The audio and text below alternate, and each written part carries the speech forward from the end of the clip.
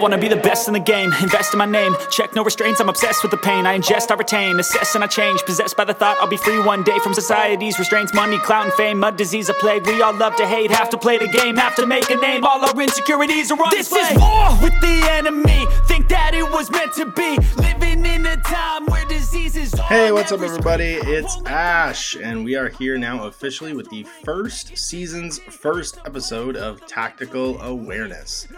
Thanks so much for everybody that listened to the first one and left us feedback and comments. It was really useful in deciding how we were going to approach this series and doing things. We thought a bit about like how we wanted to do our sort of like seasons and episodes, and just somehow we were talking. Dan brought up a great point, and you guys did too, that very often we slipped into just kind of like full infinity speak between Owen and myself. And it wasn't super useful for people just starting off into this hobby. So we decided what we're going to do is kick off this first season with some groundwork. This is going to be an episode you can refer back to in the future. And in the show notes, you'll find a link to a document, which was my brain basically spilled out on paper, about list building concepts for beginners. How do you get on writing a beginning army list, and how do you wrap your head around all the possibilities and profiles in Infinity? So without further ado, we're going to jump in and we're going to lay some groundwork, some stuff we can call back to, some roles and terms, and some different list building formats that in the future hopefully help you guys sort of parse our list discussions. And this might be old hat for some people. It's by no means comprehensive. It's like a starting off point that we've found useful, and hopefully you guys do too. So big thanks for listening in. And here we go, the first season's first episode of Tactical Awareness. All right, well, let's dive in on episode 1. This is roles and combat groups in Infinity N4 and basic list writing fundamentals. So before we get started on the primary objective points of this mission, I was just going to catch up with everybody and see how your week went and what you guys did in your Infinity hobby. So why don't we start with Dan? You got another game in. Yeah, I was like pretty confident. I won my first game. I got some really lucky criticals, and that had nothing to do with it, of course. And it was a good time. And then I played another game, and I discovered a lot of, whatever deep striking, whatever that's called, and combat jump, I think. And then lots of camo markers everywhere, and smoke grenades. And I was like, oh my God, I don't know what I'm doing. And it was a good learning experience. So what'd you take? So Owen tended to try to introduce like a new rule in every game you guys played. What was the big new rules that you had to kind of sink your teeth into day 3 of this game? Camo markers like inches outside my deployment up on top of tall buildings. Impersonators. Yeah, probably. Yeah. It camo markers or impersonators? It was both. Those both. even better. Yeah, and then luckily he failed his roll to jump behind my guys into cover, and while I was out of cover, and to slaughter me. So that was it could have been worse. So what army were you playing? Was it Shavasti? Yeah. Ooh, fun. Yeah, the key pieces in the list were Mind Layer, Speculo Killer, 3 Calibans. And there were other things, but those 4 did all the things that they needed to do. What mission was it? The mission we played. So capture the flag. Yes, capture and control. Nice. It ended, I believe it was 8-1. That's correct. Because neither of us got it on the first turn. I got my secret mission, which was target someone with a hacker. And I was like, I have lots of hackers. So you managed to spotlight. So that was easy. That's sweet. I mean, classifieds are a whole other layer of the game that you kind of have to wrap your brain around. So even just getting that on your second game ever is probably quite an accomplishment, especially when you're dealing with like a disrupted deployment and Owen dropping, smoke grenades and shotguns and mines in your deployment zone. So you didn't actually get a chance to, do whatever your layup was like in the first game. So how'd you build out your list for this one? You took the tag the first time, the Zeta. What'd you take this time? So first time, I just want to be simple.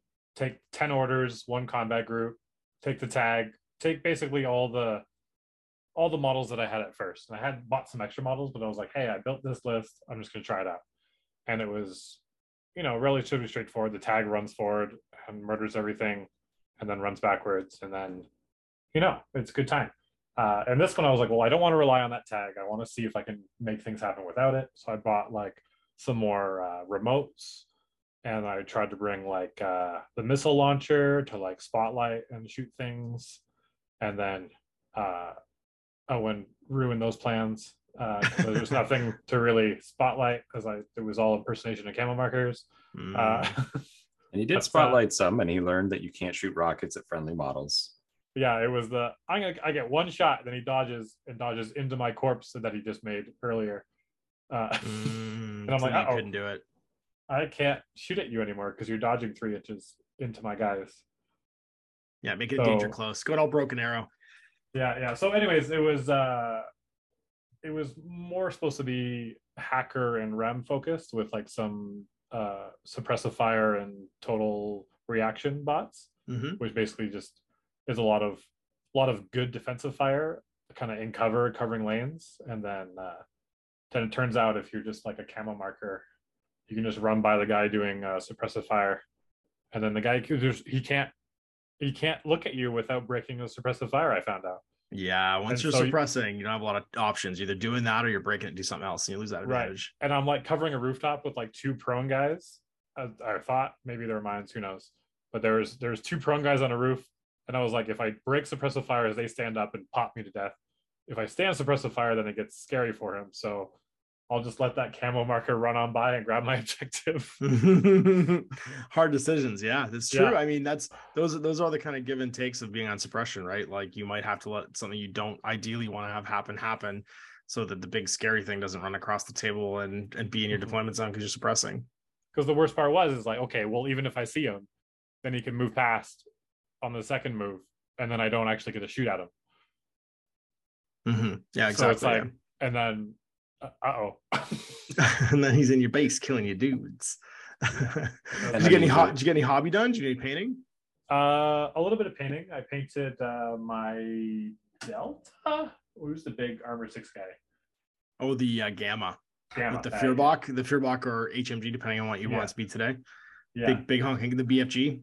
It's supposed to be a Fearbach, but you could use an H. I don't think I was going to care if you used HMG as well. Since last week, I've also painted the 2 copper bots.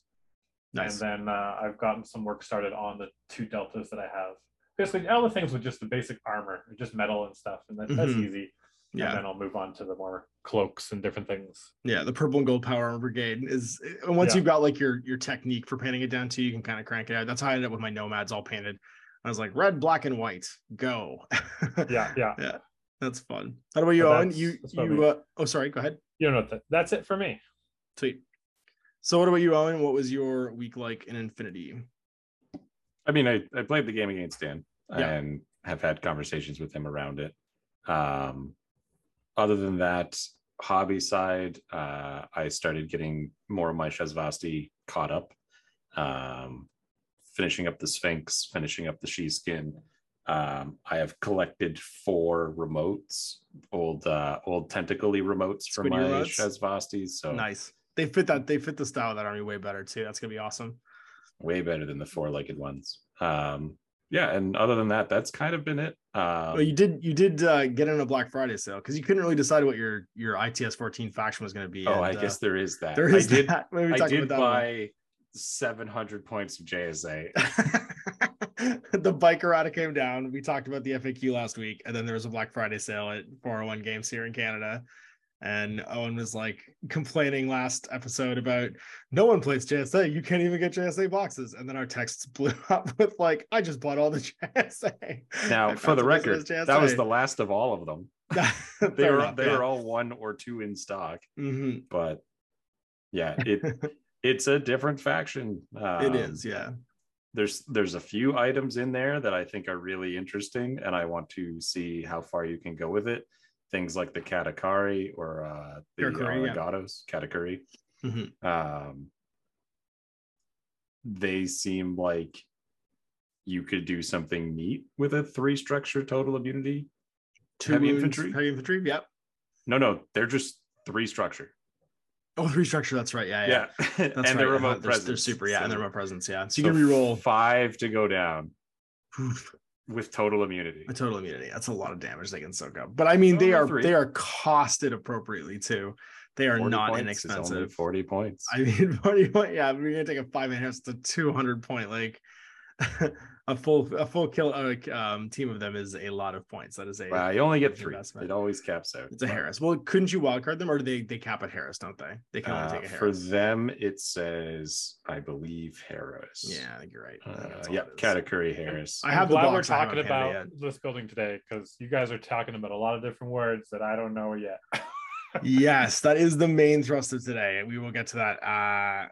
And yes, it's so funny because Owen and I throw around jargon like that. I'm so glad you point that out when we do it, Dan, because I think that is something the listeners probably notice too. So yes, when I say Harris and I throw away like Harris, or I throw away like total immunity, there are people listening right now that don't know what that means. So what does total immunity mean when you got 5 potential wounds, Owen? Like, why are you excited about that? It means you need to successfully hit and damage it 5 times, regardless of the weapons you're using. Whether it's a missile launcher or a handgun, it doesn't make any difference. Whether it's armor penetration, whether it's type 2, which does double damage, or AP, which halves your armor rounding up, they make no difference. This thing has to get hit 5 times to be removed from the board. Wait, does it ignore like blast? It ignores weapon types. So you know how it ignores ammo types. It ignores ammo types. Yeah, any ammo special rules it ignores with total immunity. Oh, yes. So like so the continuous missile damage, AP, explosion.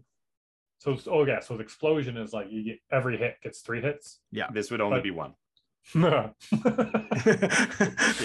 So like the double action where it's like every time you fail you take 2, it's 1. The AP where you go to half armor, you don't. Mm-hmm.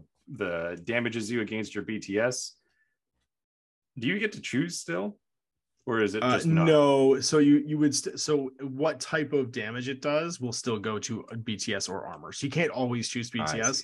If you have bioimmunity, then you can always choose BTS. So if you had bioimmunity and total immunity, they'd use your BTS all the time, because then you choose what type of save you take against the weapon. But you don't get immunity to that. You also don't very specifically get immunity to crits with total which immunity. Is its own immunity. That's right. It's its own immunity now, and it's a ammo type only that you get the total immunity from. But it does, like Owen said, mean that you have to take a shocking amount of individual dice rolls in damage to actually take you out. And they're specialists. And interestingly, they're only Fizz 10, but when you gizmo kit them, they're Fizz 12. They're actually better at getting repaired than their normal Fizz or whip would show, which I think is really interesting. So they're Fizz is like basically your like strength or structure kind of thing, and then that's what you're rolling against for paramedics. But a gizmo kit is like a med pack for things with structure, because these guys don't have wounds, so they're actually slightly better at getting up if you shoot gizmo kits at them. And the gizmo kit is the ranged profile for engineers. So if you see an engineer with like a little like magnet gun, he's shooting the gizmo kit at you, and it's like little nanobots that go and put your arms and legs back on. Cool. And these guys have a gun for every fight too, which is probably why Owen's excited about them. They have a heavy shotgun profile, a combi rifle profile, a multi-rifle profile, a Mark 12 profile, and then every single one of them has a chain rifle, a Panzerfaust, and a flashballs. So yeah, they are interesting enough. They have courage and remote presence, which you don't really need both, but I guess remote presence makes sense from the point of view of the wounding and stuff. Courage would mean that even if they didn't have remote presence, they don't have to make guts checks. It also opens the door that having remote presence, I guess for the courage, it doesn't make any sense, but for remote presence, it makes that repair even easier. Yeah. Like there's more durability there. Yeah. You can reroll your whip checks with engineers if you have remote presence with a command token, because they're harder to put down because there's no like living component inside them. I guess you ignore retreat because you have courage. No, veteran allows you to ignore retreat. Courage, I think, allows you to not have to. Courage and religious do as well. Actually, sorry, you're right. Yep. Courage and religious means you don't have to only move towards your own table edge. You are still affected by loss of lieutenant, unlike veteran and things like that. Unlike veteran, so you'd go irregular, but you wouldn't have. You'd still be able to do actions and take your action, move forward, and shoot and stuff like that, because you can't take actions with the attack tag when you're in retreat normally. And they have Forward Observer, which is cool because for the classified deck, there's a bunch of FO things they can do to complete objectives outside of just being a specialist. So it's a cool profile. Yeah, and then the bikes too, and there's bikes too. You can bring a Harris of bikes, not just a Harris of Karakuri. Yeah. The only challenge is that the bike, they are both Harrises, which is to say you can't have both at the same time. And neither have a core option either, do they? Neither have a core. Both of them are Harris's. They're different, but they are both limited there. Mm-hmm. What are you guys talking about? So when you make a link team on your link team chart, it'll have your access. So vanilla armies, like the non-sectorial armies, so like just like the name of the parent faction, like Nomads, Pan-Oceania, Yuching, they typically can have 2 duo fire teams. And that means that you can take people that are able to just stand in a pair of buddies. There's no additional advantage except they activate together and can move together. You typically get like 2 duos, but it can be really handy if a tag can duo to like drag along an engineer to go fix it, or a button pusher to go push buttons and stuff. And then each of the individual sectorial armies will have access to a different mix. The core is the full up to 5-man link team. The Harris is up to a 3-man link team, and the duos typically are unlimited. You can have as many duos as you want in the sectorial.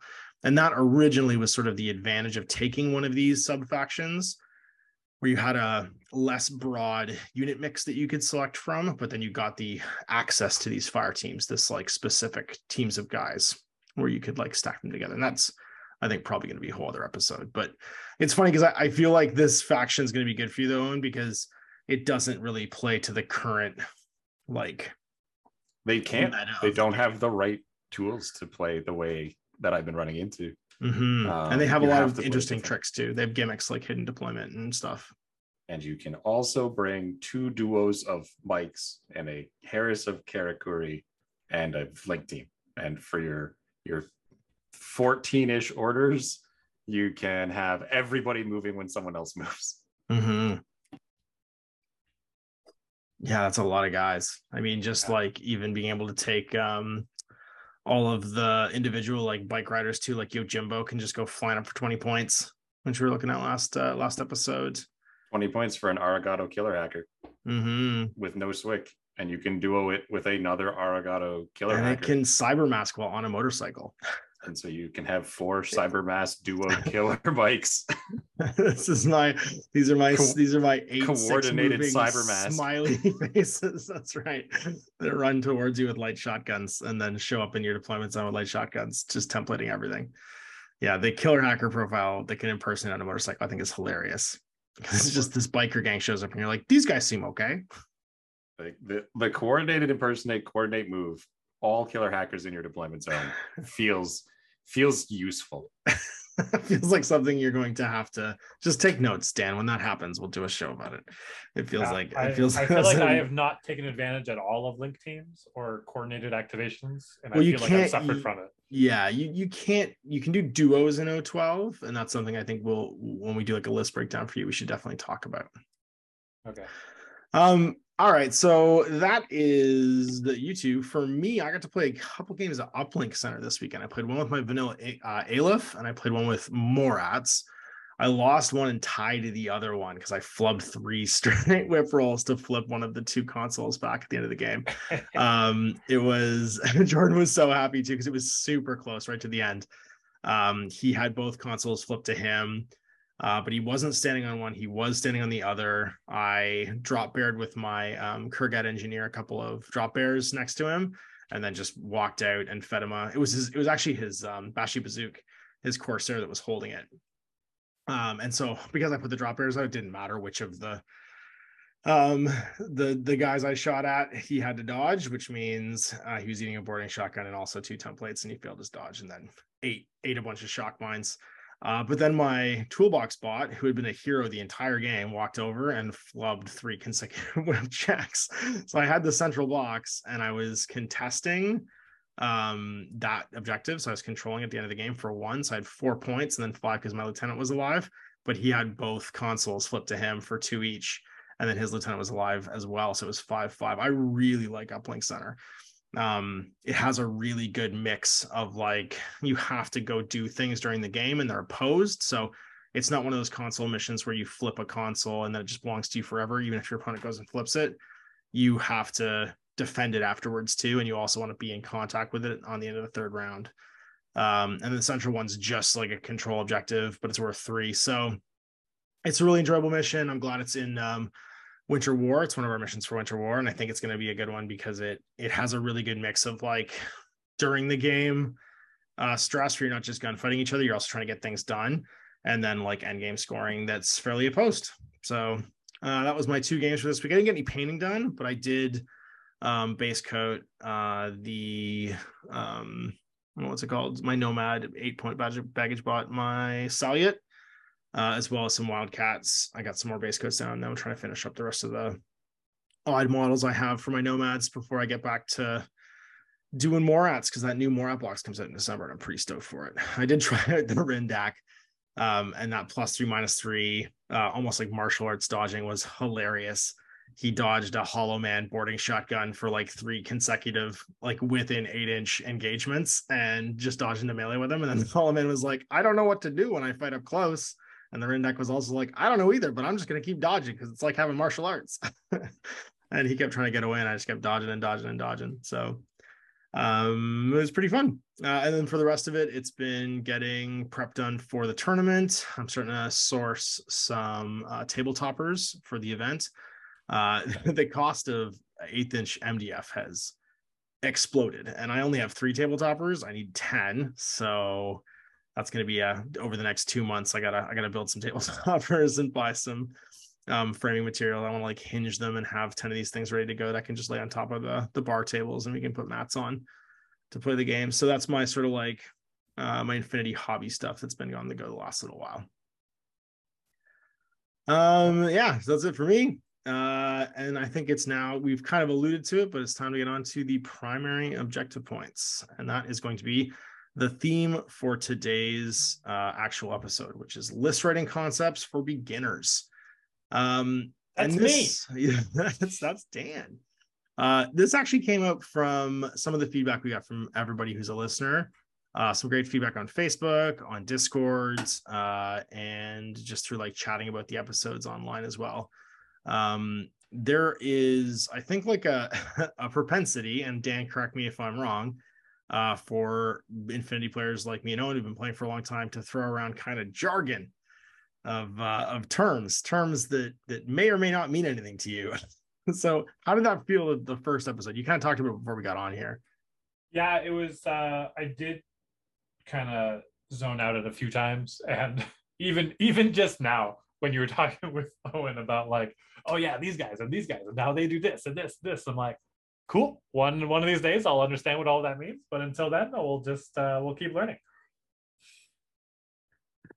Yeah, I think it's pretty common, and one of the things that's come up in Discord a bunch is actually we've had a few people who've just recently picked up like a Code 1 box or one of the 2-player starter sets and gone, well, where do I start? And how do you start parsing the models that are available in Infinity? Because there is even if you just start looking at like the plain sort of like parent factions, which are very often referred to as vanilla factions, there's a lot of models and they all kind of look the same and they're all just kind of sci-fi guys with guns, and knowing where to start can be a big challenge. So what I wanted to do today, I put together some show notes, and actually these will be available in Google Docs. You'll be able to actually download these when you're listening to it. I'll put a link in the show notes. I put down some list writing concepts that we throw around, and this is purely just ways of wrapping your head around approaching writing an army list in Infinity for the first time. These are not big brain concepts. These are intended to kind of let you mentally organize your models in your faction. You can definitely have models that like straddle different roles.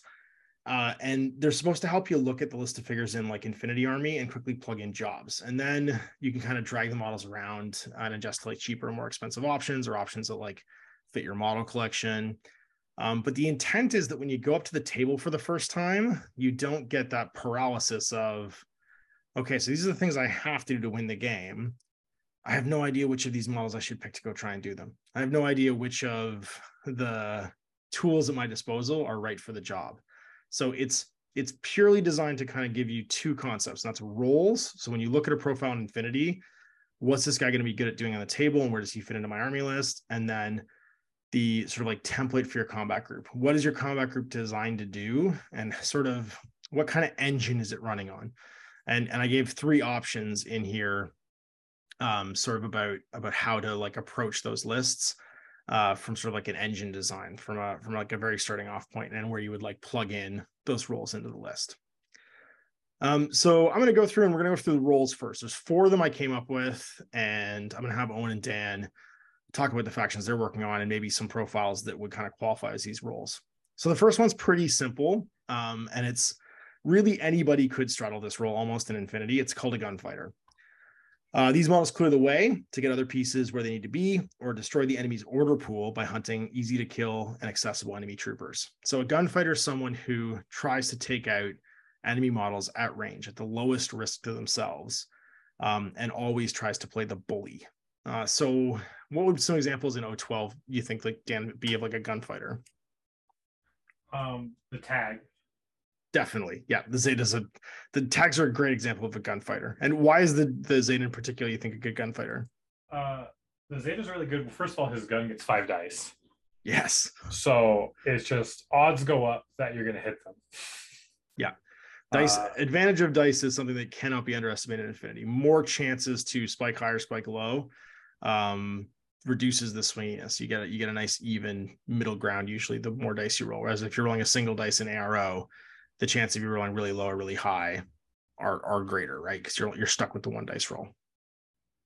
Secondarily, why he's really good is he's got, tactical awareness, so that's like a free order on himself. He can get to the targets, yeah. He can get to where he can see somebody. It's advantageous. He's got climbing plus, which means he can pop over roofs and fire at someone instead of having to climb up, get fired at, and then fire back at him. Mm-hmm. He's got a long range gun, not super long range, but pretty long. And then he's also got a BS of 14, which is like on a 20-sided die, before and after, before mods is that's, I don't know, what 70%. 70% chance 70%, of hitting, and then you get 5 dice to try to do it. So all these things add up to this guy can bully people from across the board. Mm-hmm. And then he's tough. He's got big armor, and so and what means he can afford to lose. That's actually a really interesting and unique distinction, is when you can afford to lose at least twice, right? When you're bullying somebody, you become a good gunfighter because you have some built-in reliability of not just instantly going down in the first engagement, where some gunfighters might not have that advantage. So what about in JSA or in Shazvasti? Who's a good gunfighter? Well, I don't know JSA, so I won't speak to that yet. But in Shazvasti, there's 2 kind of wear this on their wear it best, and it's going to be the Noctifier and the Hajduk. Both of them, Noctifiers don't have the infiltration, so they don't quite fit into the midfielders. They just have hidden deployment, and a Noctifier with a missile launcher hidden in your base with dogged mimetism surprise attack is a thing that you may run across for only the low cost of 32 points. You can guarantee a -12 shot against somebody because they cannot counter it because you don't start on the board. And so unlike the tag that Dan was saying, where you see it coming, but it's fast and it's tough, you don't see this coming, but it's incredible damage with very little wiggle room to get away from it. And the Hajduk is just a cheaper version of that, but he gains the visor of multi-spectre visor level 2 and sapper. So he can dig in anywhere you need him to be. And then you give him that visor so that there isn't really counterplay outside of Hacking Device Plus. Yeah, he gets to hunt down those hard to hit pieces. He can even bully pieces that typically can't be bullied because he removes their modifiers. I was surprised you didn't say the Guilo. Yeah, the Guilo is also good at everything. And so he plays the midfielder just as well. It's true. It comes down to which profile did you bring. Whereas the other 2 are like purely gunfighters. Whereas the Guilo is like, okay, I'll go. I got Nano Screen and Albedo. I'll fight anybody. It's true. Yeah, they'll fight the world. It's funny when you use the HMG one against me way back, and actually the light rod or the rocket launcher ones he used quite a bit with the MSV2 and the Nano Screen. It was an absolute nightmare to play against an N3. And that was because while you were trying to deal with that, you're also trying to deal with other things like your midfield pieces, which were 5 points and you had 8 of them back before there was a model cap. Yep.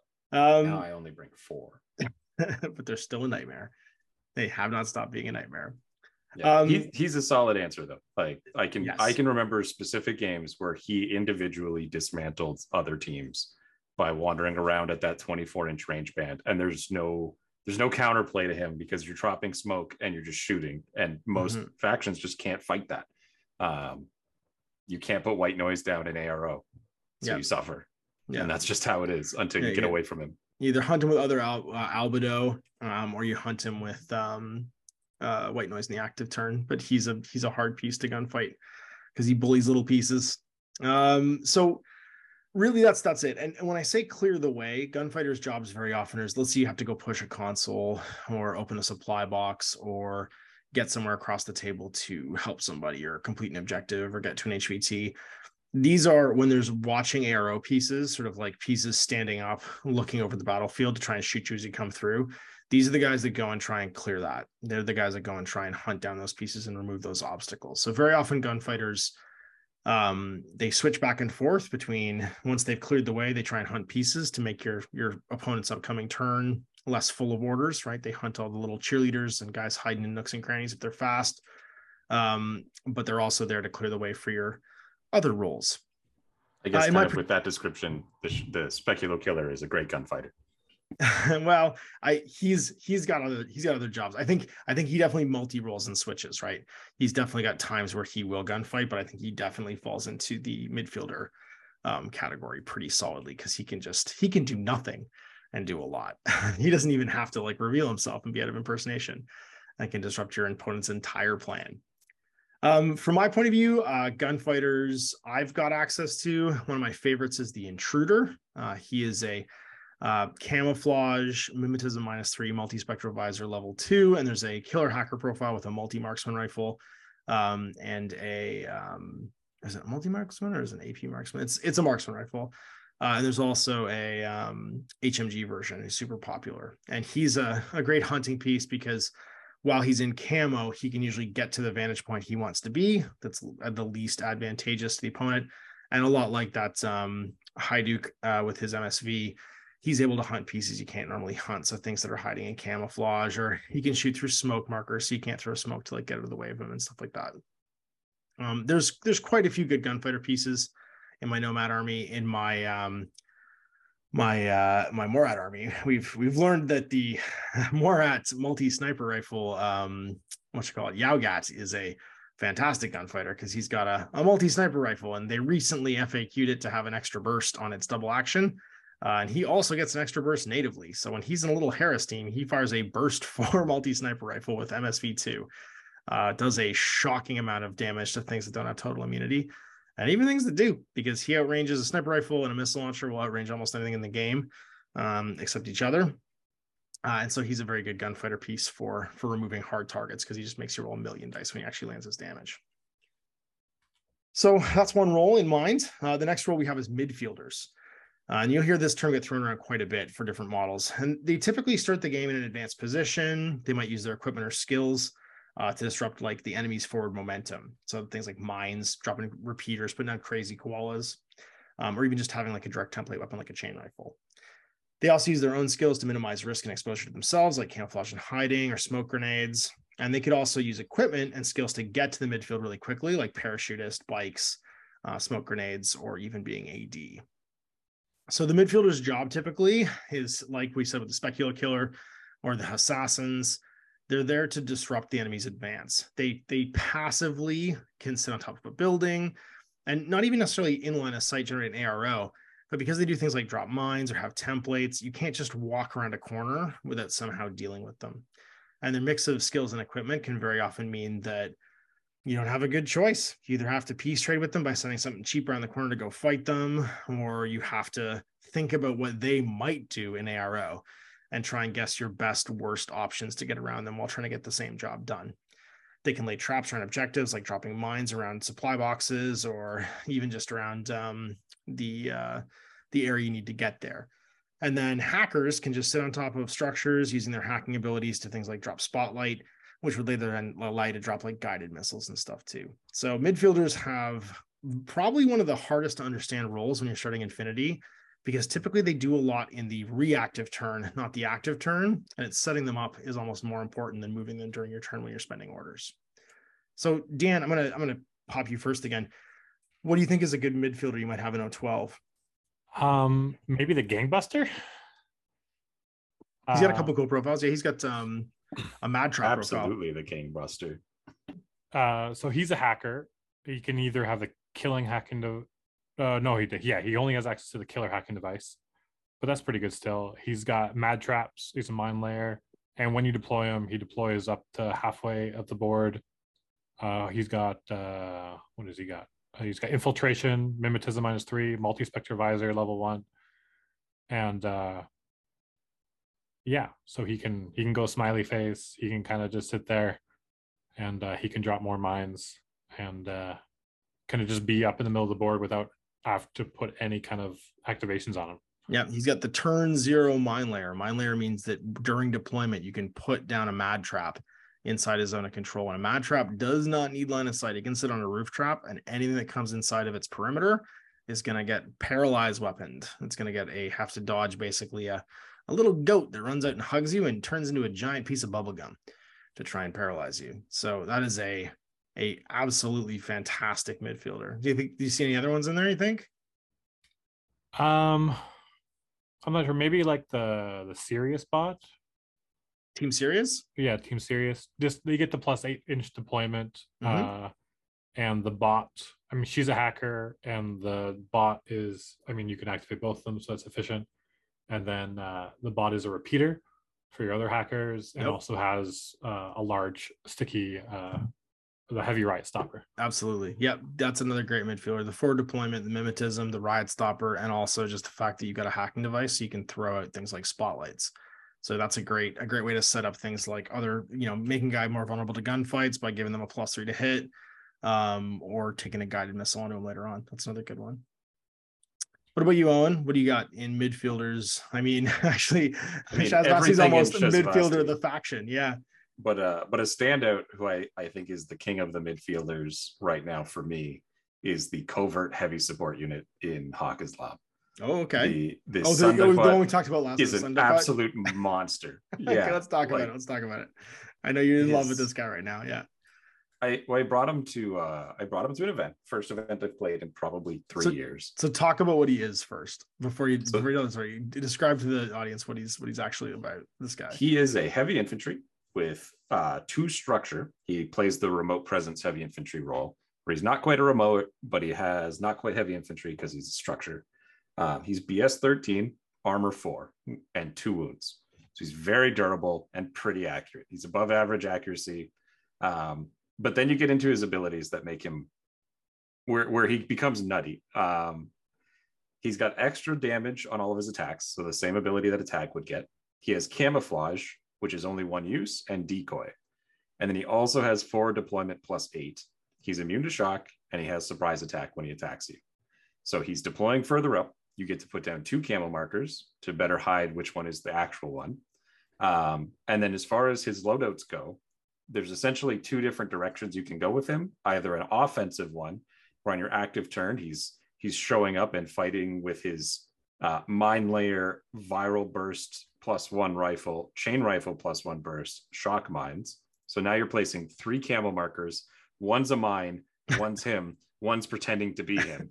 one's a box with snake underneath it. And you can then reveal and shoot them 4 times with your damage 14 +1 burst viral rifle on a BS13 surprise attack camo heavy infantry. Or the one I found very effective and fits into the midfielder role of preventing people from moving forward and controlling the board, neurocynetics +1 burst on his viral rifle and chain rifle.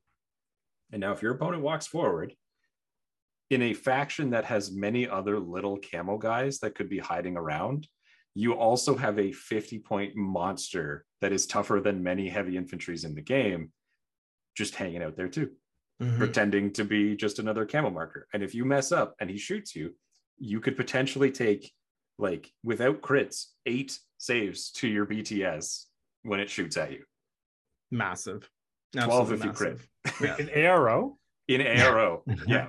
So neurocynetics, Dan, is a skill that you basically active and reactive turns switch. So during your active turn, you're only 1 burst and you're fixed at 1, but in your reactive turn, you're at your full normal burst. So your AROs are your active shooting, which is a little nutty when you combine it with this completely bananas profile and, you know, the fact that it could be one of any 3 guys if you're taking the Mind Layer one. And it still also kind of doesn't prevent you from taking the active turn one, because he can still suppress, and he can suppress with a +1 damage fire rifle as well if you want, and do that Mind Layer game too. So this guy's I'd say a premier midfielder, but you're paying the points for him, right? He's going to be a 6th of your army at floating around 50 points per model. Yeah. And I think he's worth every penny. Like when you look at the costs of midfielders, they sit between 25 and 35. Yep. 15 points to double their wounds and quadruple their armor. Probably worth it. And Hack-Islam has access to tons of cheap troops. So you're not probably going to not get to 15 guys. He's surrounded by Panzerfaust Delamy. That's right. That's right. Guys in cargo pants, as we described last episode. The guys in cargo pants that may or may not be Delamies today, but are probably Delamies. Well, now this thing might be one of those Delamies. Like that. That's what gets it for me. It's the fact that he came out in a group that already had a bunch of like, they're garbage throwaway camo. And it's let's talk about that then, because they are the inverse of this guy, and Delamies are again a premier midfield piece that Hack-Islam has access to, which you might as a new player discount the Delamy and not really understand why it's good, but you've actually had tons of success with Delamies because they're disposable. So talk about them a little bit. The Delamy is a low stat profile. He's ones across the board, BS 11, 1 armor, 1 wound. But his claim to fame is he's 8 points. He gets to camouflage 1 time and infiltrate with a Panzerfaust rocket launcher. So his short but dynamic life will be the opponent moves up, he reveals himself and cracks them with a Panzerfaust. Mm-hmm. And then live or die, that's fine. He was 8 points. I will absolutely. And there's other profiles. Theoretically, you could use them. I would not. He is irregular, which is his only downside, which is why he's so cheap. He no longer costs Swick because they used to when I last played. So that's great. The grenade launcher still does. It's half a Swick for the grenade launcher, but they've accepted their fate, these guys. They know that, and they're 88 total. So if you just want to take... not anymore. In vanilla they're total. I'm looking at assassins. Yeah. You're looking at assassins. Yeah, I'm looking at the vanilla profiles. They're still AVAT. Well, there you go. So you can have an army of these boys. Yeah. 2 Sundeck Blitz back. I mean, when we get to the list building part, if you're looking at laying in support and midfield pieces to disrupt people, having some cam markers like infiltrate on rooftops, then you don't really care if they live or die, and it just stresses the opponent out and makes them waste orders trying to discover them, figure out what they are, and then every now and again they ignore them because you didn't do anything with them and they're not sure what they are, and you just decide you're going to shoot a Panzerfaust at them. for 116 points, third of your army, but 116 points, you place 6 camo markers between 8 inches up and 12 inches up from your deployment, and 2 of them are single shot little nobodies in khakis, 2 of them are nothing, and 2 of them are the terrifying viral robot. And your opponent gets to play the shell game when you do that. Which of these 8 camo markers is going to turn into nightmare robots? Yeah, or is it going to be completely disposable random missile? Yeah, exactly. I'm dead. I'm dead. Oh well. But sometimes Joan of Arc eats a Panzerfaust and dies, and that's that. So that's kind of I think it's funny. There are certain factions that are known for their midfielders. You definitely, almost all, like you said, you joked about all of Shazvasti, but they have a ton of infiltrating, camo, hacker, forward observer, shotgun, Mind Layer, like troops. Ariadne has a ton of cheap sort of like camo infiltrating specialists like the SAS, who are again in the Foxtrot for the US Ariadne, that all do this job really, really well. I have my Zerats that do it in my Morat list. My Zerat Killer Hacker is one of my favorites.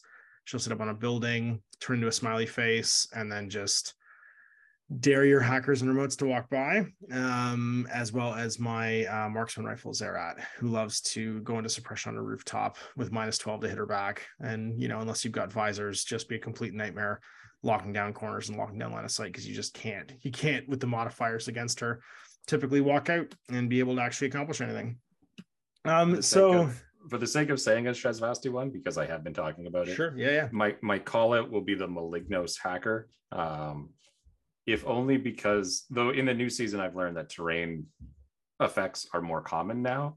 His ability to be a mind layer with a dazer and a killer hacker is a weird thing that people aren't going to see. Yeah, dazers are cool. Dazers are an EM. No, dazer is rough terrain. What? Yeah. What am I thinking of? I'm thinking of zappers. Sorry, I'm thinking of zapper. This is the zone of control around the dazer becomes rough terrain. That's right. And he has terrain total. And so he throws this thing down and he himself can wander through it with impunity. But if you don't have a terrain effect, you're hitting a wall when you walk into this random mind layer object.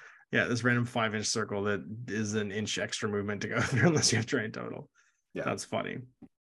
All right, so then from gunfighters and midfielders, we're going to talk about button pushers. Now, button pushers is a pretty broad role, but what it usually refers to is that in most missions in ITS, which is the primary organized play packet, even in the core N4 rulebook, there's a term called specialists. And these are people who have an advanced set of skills apart from just pulling a trigger. And they usually are required to do anything where you interact with an objective. And button pushers is a qualifier because you need them to also get there. So when you look at a specialist might be a forward observer, a paramedic, someone like a hacker, a doctor, an engineer, or even just a chain of command model. They don't all necessarily qualify as being good button pushers, though, because button pushers also kind of inherently mean they need some either mobility or starting up the board. Lots of midfielders also make great button pushers, but not all midfielders are, unless they're also a specialist and fairly mobile. So even things with like AD, so like advanced deployment, if you've got things like parachutist or the ability to airdrop onto the table, that's a great way of being a button pusher. And even just being able to be on a fire team or use your equipment. Fire teams tend to drag their button pushers with them. And a guy who's not normally a good button pusher with a mix of skills, if he qualifies for being in a fire team or a duo, he can become a good button pusher because you can kind of move him around. So, I mean, some of the best button pushers in the game, I'll just jump in right now and say, are your line troops. Most of them have the ability to link up with like a heavier hitter, like a gunfighter, and get dragged around. And not only can they be support troops who help him out with whatever their sort of day job is, but he can also slingshot them around to go and push buttons. Now, the biggest, I think, most important button pusher in this season of ITS is the toolbox bot, is the sensor forward observer remote that every faction has access to right now because he's fast with 6-4 movement usually. He's got a tactical awareness order this season. His gun has marksman, so he can even gunfight a little bit. And because he's a forward observer, he can push buttons with a decent whip, usually of 13 at least. So every faction right now has access to at least one really good button pusher. And in some factions, they can even link. So there's a great opportunity to use that guy to get around. Some of them have mimetism, some of them have climbing plus or super jump. I think the Stempler FTO in Tunguska can actually super jump too, which is pretty crazy. And that's my call out for great button pushers. So what do you guys got in your factions? What do you got, Dan? You think is a good button pusher in 012? I mean, there's what you just said. There's the Oko Copperbot, which is a forward observer, move 6-4. Yeah. Otherwise, I'm not sure. That's what I was struggling with. I think just maybe my basic, what are they called? The kappas. If it's like back, you can take them as a forward observer for like 14 points. So they're pretty cheap for a button pusher. You're asking me about the Delta this week. The Delta's got tons of good button pusher profiles. Oh yeah, that was the other one because they can parachute in or combat jump in as well. Yeah, they can do both. Button pushers can also sometimes have things that make them get there safely. So like that Delta hacker with a killer hacking device, he can arrive, turn into a smiley face, and then smiley face over to his objective and push a button with his whip of 13, which is super decent. So he can arrive right next to wherever you need to be and then get over there. He can riot stopper stuff. He has D charges, so he can do classified objectives that require D charges, which are demolition charges as well. It also makes him kind of dangerous in melee. He drops that that CC15D charge on you. And he's got some mobility as well. I'm trying to think of who else besides the Delta is great at that. You've got... Well, you got Monstruckers, which are kind of okay versions of the Irmandinos. Irmandinos are the premier cheap engineer button pusher, but you have access to Monstruckers. Have a look at them. I like these guys. They're basically like literally space truckers. Space trucking. Now, the only difference in these guys, I think, really, that would make them amazing is they don't have smoke grenades. Whereas the ones, they're not impetuous, they can take cover, which is cool, but they don't have smoke grenades. They do have climbing plus, though, which allows them to get around. The Irmandinos, though, are about half the point cost of the chain rifle for 8 points. They have double move because they're all impetuous, and they also have smoke grenades, which lets them get around. But the Monstruckers are kind of slightly more spendy, a little more versatile, and can use cover version of the Irmandinos, and they make pretty good button pushers, too, if you're looking for standalone models. Yeah, I don't think I have a lot of smoke in my faction. I think the Varangian Guard and then Hypolita are the only smokes that I have that I'm aware of. You do have access to... Oh, no, she doesn't have Specialist. I thought Ada Swanson was a Specialist. Yeah, and both of those people can't push buttons. Is Cuervo? Is Cuervo at least a Specialist? He's not. The most interesting Delta in the world is not a Specialist. What about you, Cyber Ghost? He can. Cyber Ghost can push buttons, and also he's got a pitcher, which makes him a cool midfielder and a killer hacking device. So you can actually, Cyber Ghost is a pretty cool get it done button pusher because he's got a killer hacking device. So you can stick him in Cyber Mask and have him sneak up and push buttons if you need to. He's got no deployment skills, but he's got stealth, which means that he can walk through hackers without getting detected. And if he goes into a smiley face, he can also walk through, and then he can attack them back through their own stuff because he's a killer hacker. He can do brain bullets at people, which can be handy. Well, I got one of those, so I'll have to try him out. Definitely try the Cyber Ghost. He's awesome. Beta troops make interesting ones because they have a bunch of specialist profiles that can, I think, go into a duo in Puro 12. They might be able to go into... No, it's Varangians and Bronzes that can go into the duo. I think in the specialists, the Star Motto, they can go to definitely, they can do a Harris or even a Core, I think. They can go big, and then they've got they got climbing plus and 6-2 movement and stuff too, so they're fairly fast. I got it. Speaking of Black Friday deals, I got a box of them coming. Nice, they are. I love them because they all look like Chappie.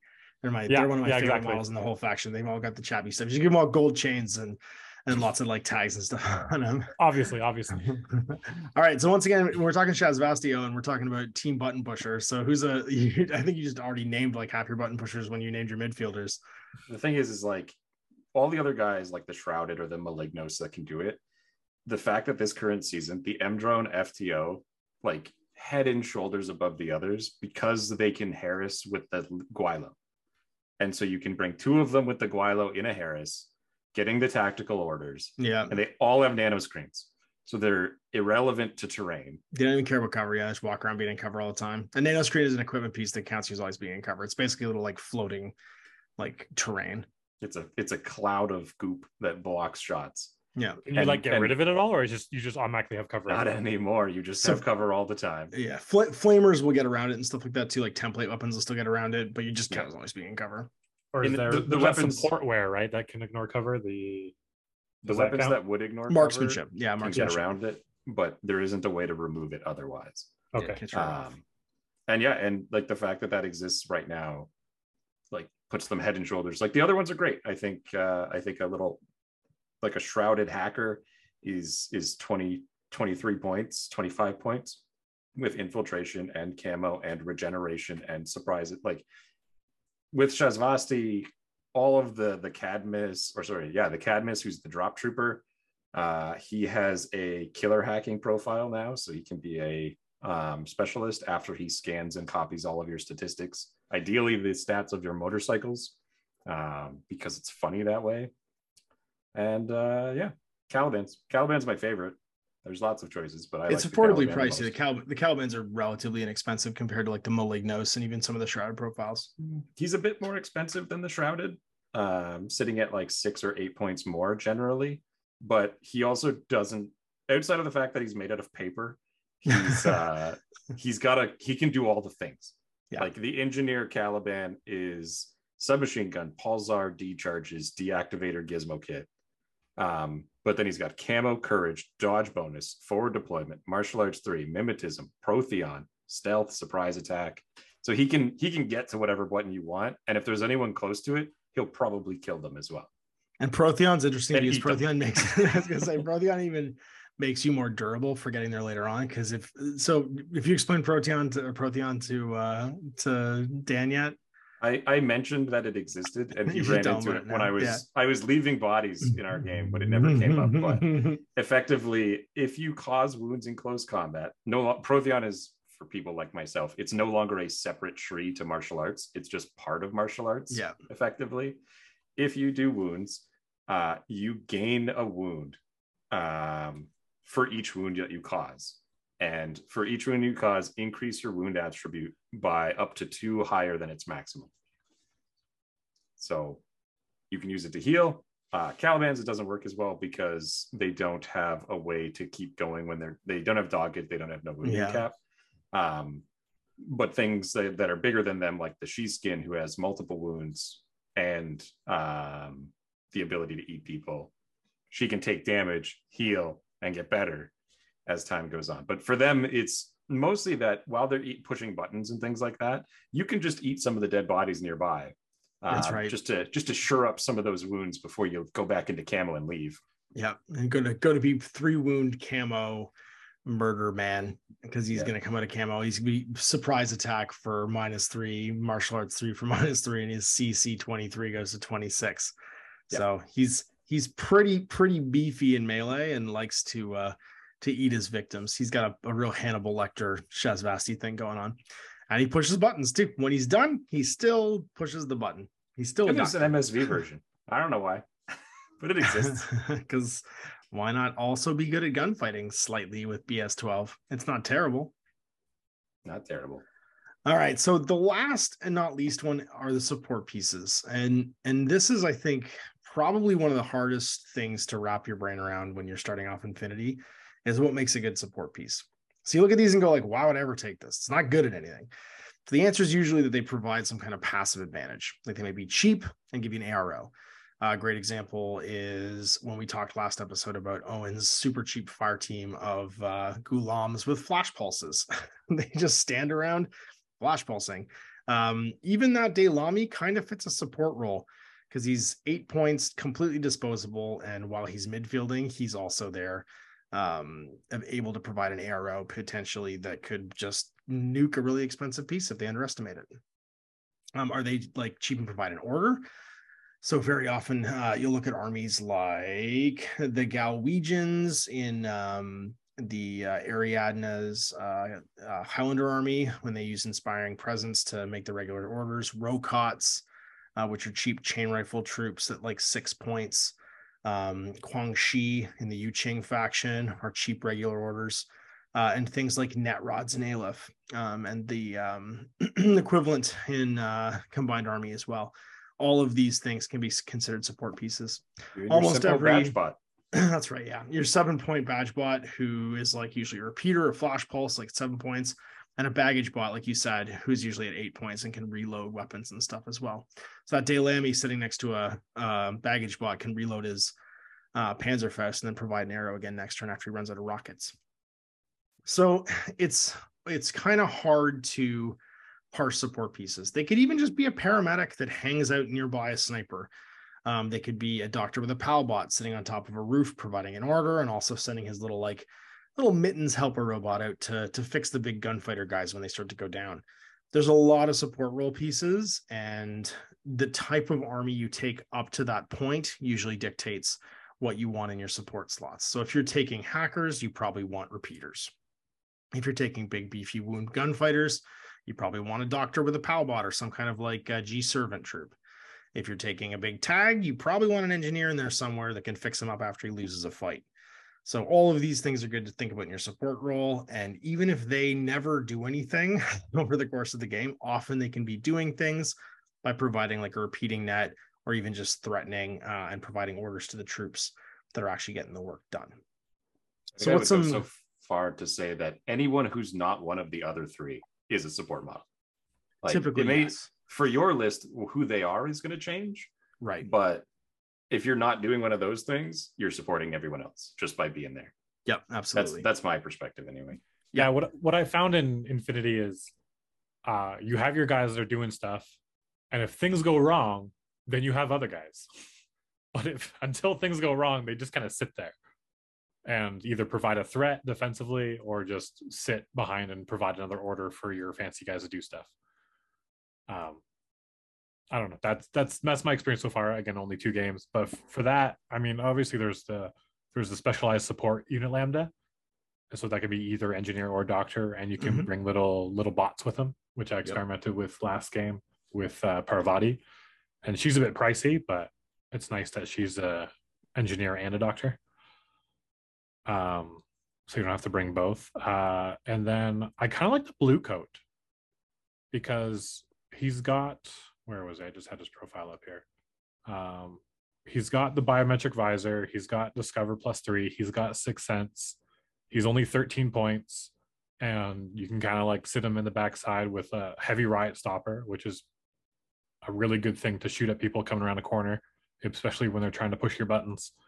And an adhesive launcher, and just he's really cheap, and you can just sit in the back line and have quite a big threat with his big template. Absolutely, yeah, for 13 points. And that ability to have Sixth Sense, which means people can't sneak by him. His +3 Discover and his whip of 13 means he's discovering on 16s a lot of the time. So there's a bunch of weirdly natural born warrior, which I think is really cool. He's actually really good at paralyzing people weirdly because he turns off everybody's. He's like the like evil train conductor that basically like kicks people off the train, I think is what he's supposed to be. Oh yeah, I didn't even realize he's got CC 20, and he's sitting there with his like whatever, and then it's like, okay, someone's pressed a smoke grenade to come in and like jank you, and you're like, well, I can hit back. Yeah, and he's Sixth Sense, so you can't surprise attack him. So even if you come out of like a camo state, you can't surprise him. Natural born warrior, so he turns off all your mods. And he's +1 damage. So even though he's Fizz 10, he's Fizz 11 with his para close combat weapon at -6 Fizz, which I think is really funny. So he's a pretty neat, that's right, that's what he is. He's a big Billy Club like train conductor. I need to buy 6 of these guys. Is what you're getting the drunks. Yeah, we only have 2 because they're AVA 2. He kicks the drunks off the bus. He's the O12 bus driver, keeping the rowdies off. What about for you, Owen? What are your support pieces? Let me tell you about this guy called the Covert Heavy Support Unit, Sungduck Butt. Wait, what? He's got support in the name. Right. I mean, this is my perspective, is that like I view support units as guys who are doing things without me having to do anything. It is the neurocynetics, it's the TR bots. Less the cheerleading squad that's just hanging out. Usually those are to fill out link teams when I play. And much more you're looking at things like the Q drone, who is the total reaction 360 visor robot in Shazvasti. He'll provide you a 25 or 24 point order, and you can just sit him down and he will do his job and threaten anyone who comes near him. And they're great for just putting in the corner, watching for any parachutists or anything like that. I have learned in my experience that the total reaction bots, while powerful, are pretty reliably able to be dismantled by most other factions, and that they're not good to just stand up and watch the board. They should pick a specific area you want to protect and protect that one. Yeah, don't let there be good angles on them. You have them take a corner basically, and that's their corner. Yeah, or they cover you from drop troops and stuff like that because they're too threatening that if a drop troop landed, they're probably going to die. But things like that, in as opposed to like filling a bunch of Nox troopers just to have more guys. It might be because I'm looking at Shazvasti, who are a little bit skewed for points. They don't have cheerleaders, so everyone needs to do their job. Is kind of how that faction works. Other factions, like you had already listed, things like net rods. Yeah, Fanusas for you was your 7-point guy, and then you got your Nazmats to hang out with your keep your guns going, and your Nazmats keep your total reaction guys going. So if you are going to take those total reaction bots, you usually take a pair of Nazmats to sit just outside of large blast template range, and and go put that gun back on if it falls off. Dr. Wormbot, a bunch. excellent guy. He's a support piece. He's the great doctor engineer bot. He's the MedTech Obsidian droid. Is MedTech Obsidon. It's not Obsidian. It's not Obsidian. Obsidon. Oh my god. The Obson mechanoid. Medcanoid. Medcanoid. MedTech Obsidon Medcanoid. Yeah, it is. It's true. We just call him Dr. Worm, and that's the reason why. Because the worm salad. It's true. Yeah. But the word salad of his actual name is unpronounceable. The MedTech Obsidon Mechanoid. Medcanoid. It's Medcanoid. It is Medcanoid, yeah. Anyway, I do know that he has slaves. I remember that name. He has prisoners with jobs. He has prisoners with job drones. Yeah. But he does the same role that other doctors would do, only he combines it with the engineer and is short because size 3.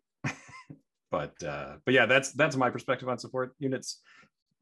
I always want them to be like actively supporting, if that makes sense. Like you're either a hacker who is protecting someone, or you're a total reaction, or a neurocinetic, or a mind layer, or somebody who's not just going to be like, and I'm here to provide an order. Mm-hmm. You see a lot of crossover between your midfielders and your support troops. Yeah. Or my gunfighters even. Mm-hmm. Yeah. Yeah, absolutely. That's my perspective on the supports that I tend to bring in games. Cool. Yeah. Did you guys? Okay, so those are the 4 I came up with. So in this sort of like way of parsing your units, can you think of any other like primary roles other than those 4 that you could come up with? Because obviously I did this, and I ran it by you guys, and my thought is that these are sort of like the ones that are all top of mind.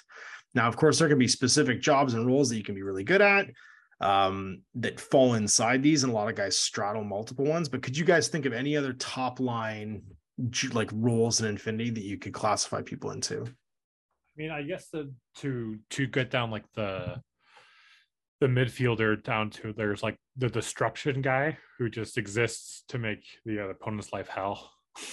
I mean, I guess that's kind of a midfielder always, but like there's just some that do better than others, with either smoke grenades or I don't know, camo markers and stuff. I don't know. Maybe that's just a midfielder we already described. Mm-hmm. I might be, or maybe that's a midfielder that like crosses over into gunfighter, right? Where they're using their tools to do actually some piece removal, and they're hunting some stuff. They're bullying some like light models and stuff like that. Yeah. I almost feel like gunfighters should just be killers, because it's like there's a lot of units that fulfill that role. Like they're like the people that straddle midfield and gunfighter, but because there are the few melee experts that are out there. Yeah, things that's like why Oni Wabons, things like Speculo Killers, things like half of Aleph. Like there's a bunch of guys out there who are like point blank killing you, or putting you in positions where you're going to die because they've dropped smoke on your face, and that's how they're going to finish you off. Like an aggressive support is almost like, what I think. It's like a high risk, high reward peace trader. That's what I was going to call those guys, because I couldn't actually think. Warbands fall into so many of these categories because a lot of them end up being midfielders. CC guys can end up being gunfighters too, with boarding shotguns. There's a lot of times that those same models cross in other roles, and I feel like there's almost like an entire episode around close combat in Infinity and template weapons and peace trading. And maybe that's a fifth and role. The worst part of Infinity. Yeah, it's true, because peace trading is a legitimate strategy that you don't really see in the beginning, because it doesn't feel right to lose a guy. But sometimes when you trade that like 4 or 5 point guy for like a 20 point, the button pusher or midfielder, it was super worth it. And Rule of 15 is stopping that. I'm going to call it that from now on, by the way. What's that? I don't know what it has a name, but it's the rule of 15. The rule of 15. The hard to ceiling. The rule of 3. That's right. The hard ceiling. The hard ceiling on Infinity. And I feel like that's the only one that I couldn't comfortably fit like every warband piece, melee piece, impersonator piece into one of these 4 categories, and that's like a separate category, but I haven't wrapped my head around it yet. So look forward to that one in a future episode. It's something in between midfielder and gunfighter. Yeah, it's exactly. Somebody who is like, I'm a killer who starts in the midfield. I'm not here to slow you down. I'm here to remove you. But it's high risk, right? Because it's all about like either melee, which is high risk, or template weapons, which are high risk. Like or the fact that you're just close to them. Yeah, exactly. The fact that you're close. That's right. You're danger close, like right away. Is a big deal. So I don't know where it falls, but it was something that was in my brain, and I'm glad you guys said it too. It's almost like a disruptor, like something that takes they're really cost efficient in what they do, and then it forces your opponent to use a lot of activations to deal with them. And so even if you're not piece trading, you're activation trading really well. Yeah, which is exactly. Also a big deal. Bleeding orders. Yeah. That's a whole, again, I think a whole other episode on deployment. how to effectively bleed orders. And the rule about deployment in our later game here. Did you teach him ABP?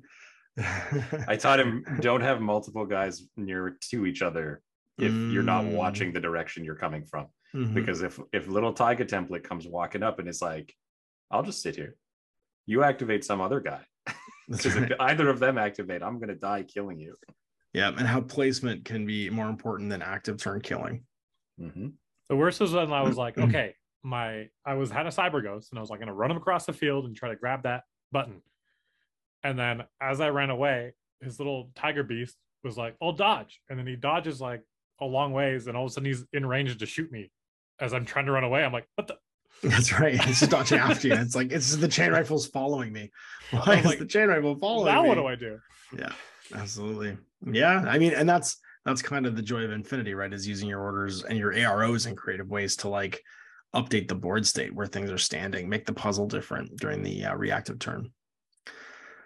All right, so now we have our roles sort of like defined. Let's talk about combat group templates. So Infinity in its like organized play form, which is ITS, allows you to basically take a maximum of 15 order generating troopers. So someone that makes an order, not like the ancillary stuff like Nazmats and Palbots, and 2 combat groups. You can divide these up however you like between the 2 groups when you design your army. This freedom of choice can be really confusing to people approaching the game. And in order to help wrap your brain around it, I've got a couple handy templates for organizing your combat groups and roles that usually just live in my head. But I figured I'd share these because they help listeners follow this discussion, like no matter what your experience level is. So there's 3 templates I came up with that when you are starting to write a list in Infinity for the first time, they're almost like first, second, third. I would say tiers of difficulty. They go kind of like in order. The first one's called the limited insertion. This is even a game mode in ITS where you can play with this sort of like challenge mode on, and it's defined as a single combat group with 10 orders in it. Now there's some advantages to it. Like it lets you take bigger stat driven pieces that can reliably get the job done. And you can spend an average of like 30 points on each model, 10 guys, 300 points, 30 points each. You're less worried about spreading around your SWC because there's fewer models, right? So you can take more cool SWC guns. Now the support weapon cost is basically there for things like machine guns, sniper rifles, hackers, guys with fancy tools. But because there's less models in general in your army, you're not sort of as like precious with it. You can take points off your support pieces to take bigger pieces like tags and heavy infantry, right? So if you do take some support slot models that are like 7 or 8 points, the 23 point difference, right, will go into another model if you want.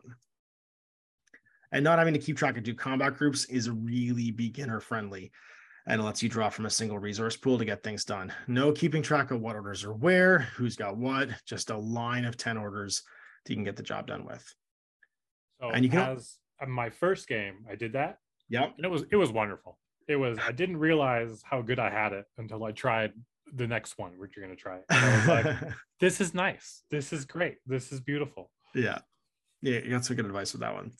And you can often find extra orders to go over that 10 inexpensive pieces with like extra orders, like extra lieutenant orders or strategos, tactical awareness and impetuous orders can take you above that 10 order cap and give you some extra like room to move around depending on what you take. Now, the disadvantages, you've decided not to maximize your order pool. So you are losing a number of activations like right off the bat. You've decided you're not taking the full maximum orders. And especially when people start hitting your squishy support pieces, it can feel like your available resources are declining faster than if you're taking more. So that What that basically means is once you start losing orders from your order pool, you feel like you can get less done each turn because you can, right? You need to protect your pieces that are generating the orders for your gunfighters and your button pushers. Because if your opponent starts hunting that squishy support like group, then your other guys get less stuff done during your active turn. You will intrinsically get less done in a turn. So be careful about overexposing yourself in the next opposing turn, right? What that means is look at your order pool, and I usually start my turn dividing it in half, and I consider I've got 5 to get things done, and I've got 5 to decide what the table is going to look like when my opponent's turn starts. So 5 to work, 5 to set up. And then you can put too much faith in a single model. Infinity really often punishes people with the swinginess of D20s in the crit system. So if you only have 3 gunfighters and 2 of them are down, and the one that you need to do something is way across the table, you don't have very many orders, you can find yourself in a box pretty fast with a 10 order group. So you can, there's a visual diagram for those of you who've downloaded the little document. You can look at it. Basically, what I've mentally split my team up into is 3 gunfighters, 2 midfielders, 2 support pieces, 2 button pushers, and a lieutenant. What I like to do is just plug in those jobs, pick some people to fill those roles, and then just look at what my points look like, right? So I just pick 3 gunfighters, 2 midfielders, 2 support pieces, 2 button pushers, and a lieutenant. And what that does is it lets me know who's doing what job when I'm deploying and during the game. So when I look at the table during my turn, I go, well, these 2 guys I picked as button pushers, they're going to go push the buttons. And I get less sort of like analysis paralysis early on as to who needs to do what. If someone needs to clear the way, well, one of my gunfighters is going to do it. Hopefully I've got one that's good for the current raw, like sort of role and job, and I send them in because they're the best I've got. I haven't picked anybody else. This is the tool I have at hand. And the limited insertion list is kind of a nice, easy start to Infinity. So, Owen, you took some really, I think, like key limited insertion lists early on in N3 and stuff like that. And there's some factions that are kind of known for them. What's the one you played that was sort of like the classic original OG limited insertion list? I mean, Joan Knights is the one that I played the most of. Joan of Arc with a linked team of Hospitalers, or at the time Santiago's, was you might still be able to do it. It's still great. It's still great. I think the differential now is there are AROs available to people that weren't available in N3. That you can do things in the reactive turn you couldn't do. Yeah, pretty significantly. Just by swinging the gunfights by +3 in your favor, it changes it quite a bit. That was definitely the big limited insertion one. Honestly, Shazvasti has, like, usually you're playing 10. Like, with the introduction of Taiga Beasts in the later stages of N3 or early N4, have made it that there's a unit worth bringing a bunch of little guys in. But generally in Shazvasti, your guys were just too expensive. Like, you can't afford to bring 15 models without really hampering or limiting your ability to do stuff, because your guys are so, like, you even refer to the disadvantage of this, the fact that single models just could die. And in Shazvasti, most of your guys are depending on hit mods. So like one enemy model with an MSV or a sensor is going to give you a bad day, because you can't fight them anymore if you don't have that reserve of miniatures. But if you're going to play a limited insertion list, things like the She-Skin or the Sphinx can kind of offset that. Mm-hmm. But yeah, that's my experience with limited insertion lists. It's definitely a different way to play, and the core links come out when you start playing limited insertion. Definitely, like, you're a core link of all good fighters. It's not like a core link where you have like, and these are the 2 guys who make it 5. It's night, or like night specialist, night specialist. Yeah, Dr. Shotgun, Deferzen, Joan, 2 other. Here's my Janissaries. Here's my Akbar Doctor. Here's my other, like, here's Achilles. Here's my big Steel Phalanx link. There are a few like almost notorious factions for doing that. Steel Phalanx is one where they can take a ton of high end mod stacking fighters. On a related unrelated note, for a limited insertion list, I didn't realize how much cheaper Jodam Double Swallow is. Yep, they all went down in cost. You can do a solid 7-ish ordered link or list with three Tackaware. I might play this at some point. I think I have 2 Swallows. I still have my 2 painted squalls and my painted Yodam. I could. I'll send you the I list. wanted to. You play it. Let Send me me the know list. if it works. I will. Yeah. Send me the list and I'll play it for sure. Horrifying. What was your limited insertion list you played, Dan, for your first game? What was in it? Let me bring it up. I want to see if things qualify into these roles. So like, yeah, pull up your list and let's see if you just like mentally did this, even So like backing into this it. was literally these are the models I have. I know. And this is how I made it 300 points. Yeah. So this is you because you gave me these models. I know exactly what it looks like. Yeah. But I just want to see if it somehow qualifies. So as my lieutenant, I just have a Kappa. It's just a regular little Kappa that hides in the background. It doesn't hopefully die. Glorious. Because my Zeta is the NCO, which can use the Kappa's lieutenant order. Perfect.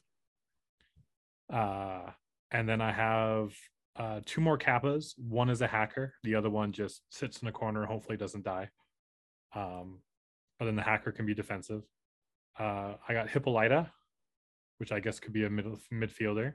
Mm-hmm. She ran around and chopped things up and laid down fun grenade, or what I learned about is the Eclipse grenades. Yes, the super grenades. Which nothing can see through. That's right. Blocks everybody. I had a Gangbuster. I had a Delta hacker, which I didn't know could actually combat jump. So he just I realized he could button push, but he just sat on the back with the He walked today. Like, I'm gonna walk, and I'm like, oh wait, what are these rules? Okay, cool. But I also had a Gamma, which is like the big heavy dude with the heavy machine gun, and the Team Sirius. Nice. Another button pusher or midfielder. Both, I guess. So yeah, so I had a Delta, Team Sirius, I guess a Kappa. Okay, so looking at what I have the Delta hacker, Gangbuster, and this Team Sirius as like my button pushers / midfielders. And then I have as murdery, I have the Zeta NCO and Hippolyta. And as support, and the Gamma too, with his the HMG. Gamma. Yeah. There's the Gamma, and then support would be kind of everything else. And I would say the Gamma, the Kappas just kind of sit in the back, the blue coat, and I don't know, even the Gamma I feel plays because the Zeta's so quick and can run around and shoot everything that you can see. The Gamma fits more of a support role, kind of goes suppressive fire and hugs a lane around your one flank, and everyone's afraid to go that way. That's cool though, because you had all those bases covered though, right? Like you literally just in that mix of models.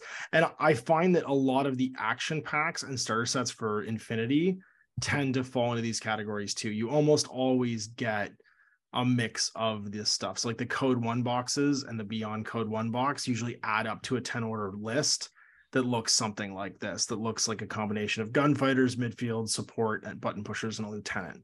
Yeah. Which and the funny thing is I was able to get to 300 points on the dot and 6 out of 6 SWC, the support weapons.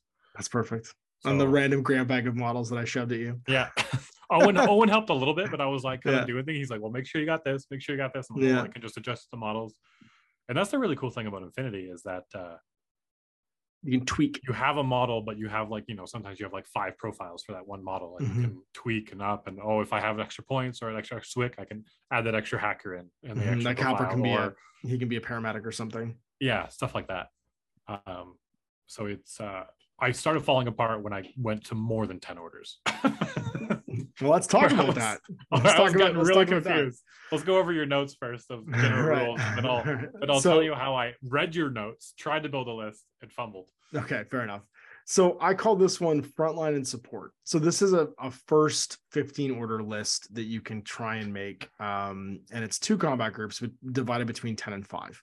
And the way you kind of wrap your brain around it is your 10 order is the get stuff done, and the 5 order is the help them get it done. And when they start to die, get transferred into that group to replenish your order pool to make sure they keep getting stuff done. So advantages, you got a get stuff done pool of raiders and a reserve pool to transfer people in as they die. So it's like an active and a reactive pool. When you start playing with more than one combat group, this is a great way to approach how your orders are divided so you can visualize it on the table. So you literally line your 10 orders up, and you know, these are my get stuff done, the other ones are my defend my base. And you'll be able to spend an average of 20 points per model, paying for more expensive gunfighters with the cheaper support and tag along button pusher pieces in your list. Now, the disadvantages of our active role group is that it's significantly depleted because of bad engagements or the enemy having an excellent active turn. You end up having an order pool that doesn't have enough tools to react. So putting all your eggs in one basket, as it were, and then having like a support group on the other side, if you get like severely depleted during a turn or you lose some of your big active pieces, you can feel like you got nothing left to do. And that's because you are spreading your points out a bit thinner. And so you have less spendy, stat-driven gunfighters and less spendy, stat-driven button pushers that are going to get the job done. So you're sacrificing a bit of quality for the quantity of having lots of goes, lots of tries at it. You're committing all your pieces, removal rolls to a single combat group typically. And by going wide, you have less points to spend on your high-end stuff because you're trying to maximize your order pool. Not all factions are created equal in this regard, and some have access to cheaper orders than others, right? So you got to think that things like Ariadne, Hak Islam, and the even like certain like vanilla factions like Vanilla Combine, they've got access to some really nice cheap troops, and other armies just don't. Pano would really struggle to do like a wide cheap army because they just don't have the pieces that are wide and cheap. Same with Aleph. They get I think it's one or two repeater bots and 2 net rods, and that's it. those are your cheap troops. Everything else is coming in like the 12 to 13 point range. So dividing it up, you look at your big group 1, which is the 10 order group, 3 or 4 gunfighters, 2 midfielders, 3 button pushers, and a lieutenant. And then the support team, the 5-man group, a midfielder, a button pusher, and 3 support pieces. So you kind of want that midfielder and button pusher in the support group. Just in case things go really wrong, you need to get an objective done. You have 5 orders to push around someone that can maybe do a little bit of damage or maybe do a little bit of button pushing late in the game when you've lost your pieces in your main combat group. So what do you think about this one, Dan? How does your list from tonight fit in there? So I had 14 orders in my list that I built. And I had a vision where I was like, okay, I'll have 5 orders in another group and I'll put the missile launcher bot in that group. Mm-hmm. And then those 5 guys will just be support. They'll hang out in the backfield. Hopefully they won't die. And then my main group will run around and spotlight everybody. And my missile bot will shoot 5 missiles and hopefully rinse and repeat. That should be a good strategy. Right.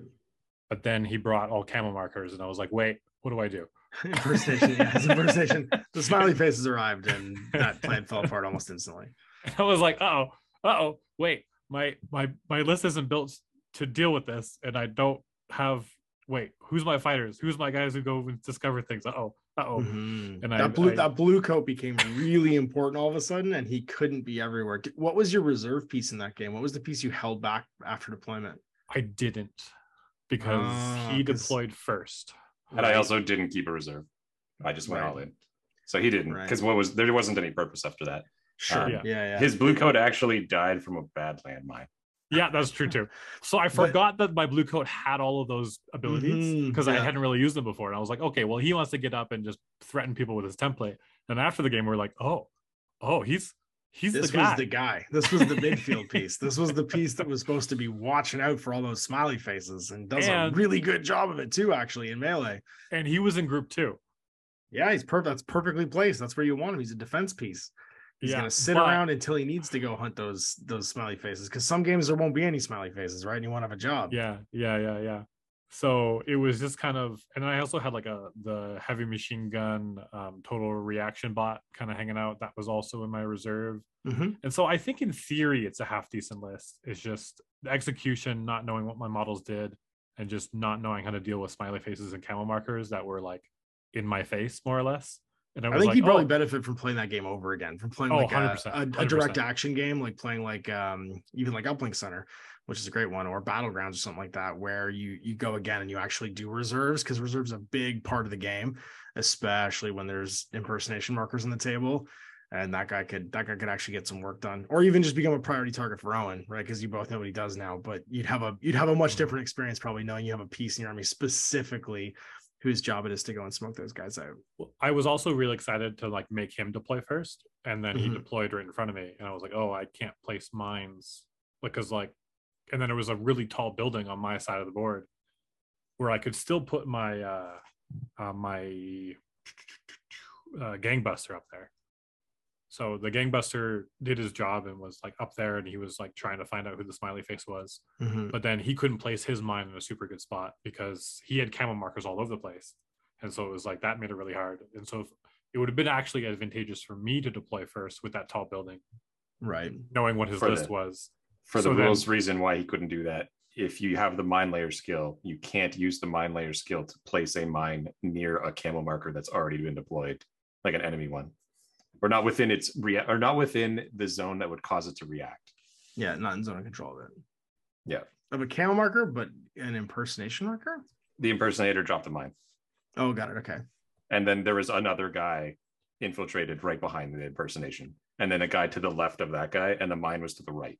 So it was Got it. like, here's this ring of like 24 inches that you can't put any camo markers in. Smart. And then what I was really excited about the really tall building in my half of the board, so he couldn't take advantage of it, and then he took full advantage of it. And I was like, oh, even if I want to go find out who that smiley is, I have to like climb up 2 levels, and it's like by the time I get there, he could just shoot me as I come around the corner, and he's probably some like, yeah. So it was bad news bears. There were also some hacking threats that were never actually hackers.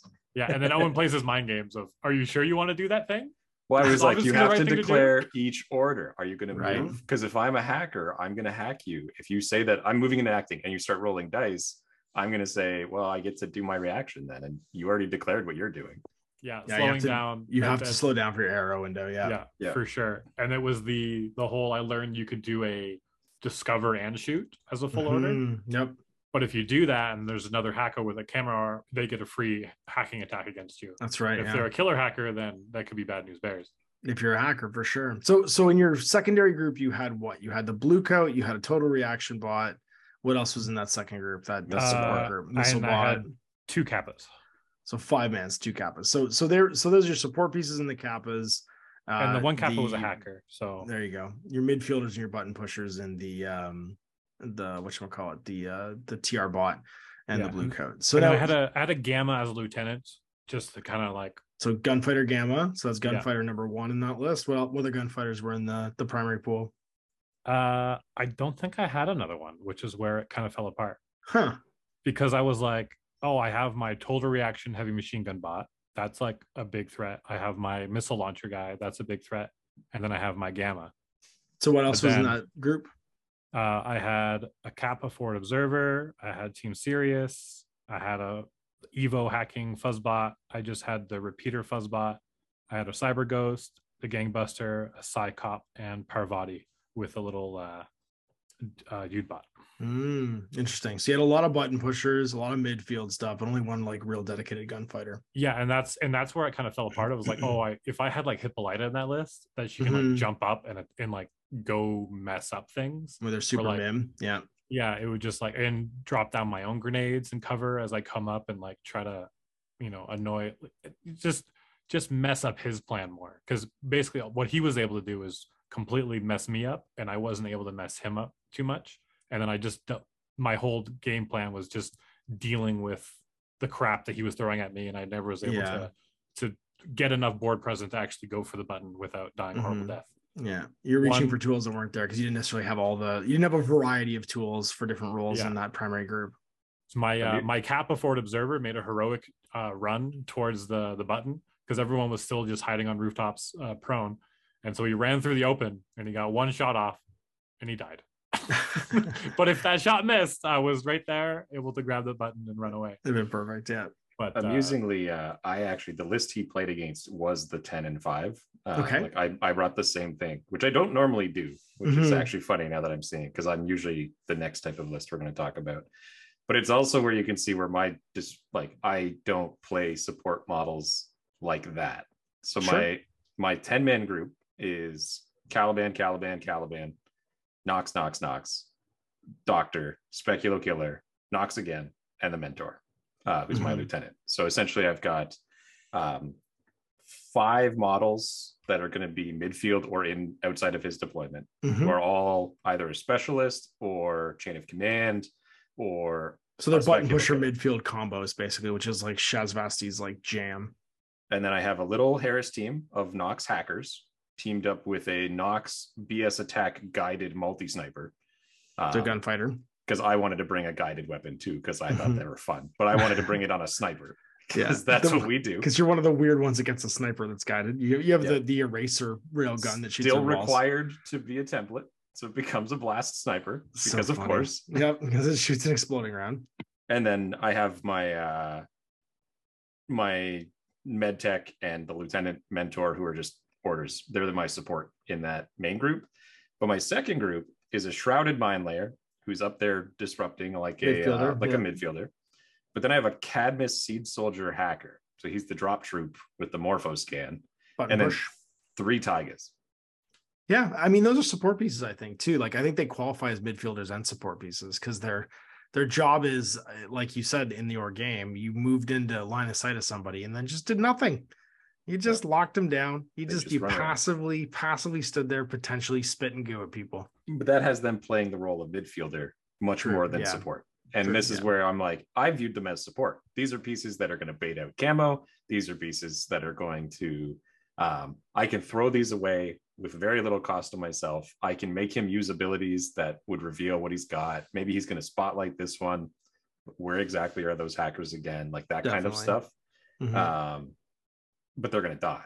And I think that's where you start massaging a list like this, right? Like I'm very much of the opinion that these are starting points. These are just ways of looking at how to write a list. I don't think that the mix of like gunfighters, midfielders, button pushers that I have in here is the right one.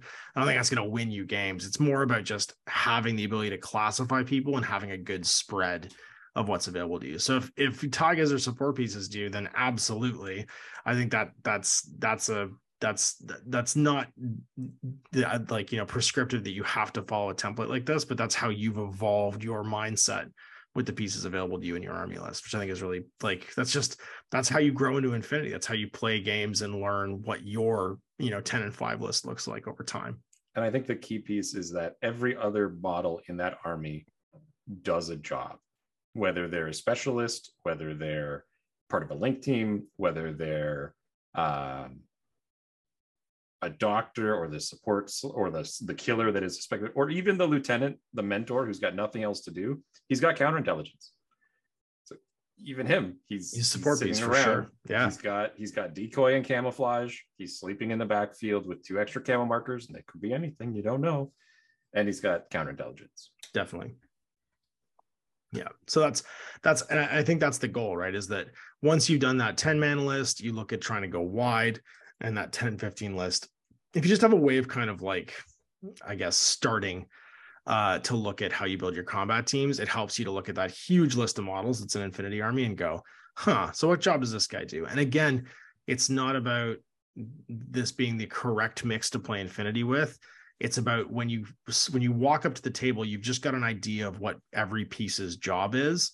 So when your opponent does shove speculo killers in your face, you go, well, that's why I brought the blue coat, right? And then you put him aside as your response piece when those guys show up, so you have some way of dealing with them. It's about knowing, so when you're reaching for your tools in game, what's available to you, and just having a good spread, because having one gunfighter isn't necessarily a bad idea, but it does mean if that gunfighter goes down or just isn't able to see the thing you need to kill that turn, then you don't have the tool at your disposal. Whereas if you had 2 and they're both in different places, and they're both able to, back each other up, then you've got more options and more tools for when it comes to your active turn to try and get things done. Yeah, I think I really suffered from my first game. I felt like most of the models were more valuable, which they were, and I got a lot more out of them. I also had some lucky dice rolls, so they didn't die very fast. So I felt like I had way less activations this last game with the 15 orders because I was losing guys too fast because I didn't know what to do with them. And it was kind of like decision paralysis. And then just like the upkeep of like which guys are in which group and like what orders I'm assigning everyone, like, wait, who's in which group again? And like reading and assigning things. It's a whole different feel of the game. And I highly recommend for your first game to just do the 10 orders or like one combat group. Yeah, because you're not trying to yeah. reach for orders that aren't there all of a sudden because you stuck them in a different group. Yeah, or like trying to spend command points to move people into different groups. I'm like, I'll do this. And I was like, wait, I can't because those guys are still alive. They're on the ground, but I can't. They're still in the group, so I can't just shove more orders to my lieutenant. That's right. Owen didn't eat them yet with his Caliban, so you're not able to actually. That guy's corpse also is was still sitting holding a beside spot. my corpses to not get hit by my missiles. I'm like, aha, I got you targeted. And he's like, I'm just gonna hide by your corpse. That's right. Like, you're not gonna bomb your own men, are you? I just imagine him whispering, he's like, you got this. Keep in there. Don't die on me now. To my guy that's slowly dying on the ground. No, I think it's much more of a Han Solo saying, everything's fine. No need to rock it. That's right. Everything's fine. That's right. He's just speaking to the guy's headset. How are you? Yeah, that Speculo killer turns on the Terminator 2 voice and is just like, everything's okay. That's right. What's your dog's name? Your parents are dead.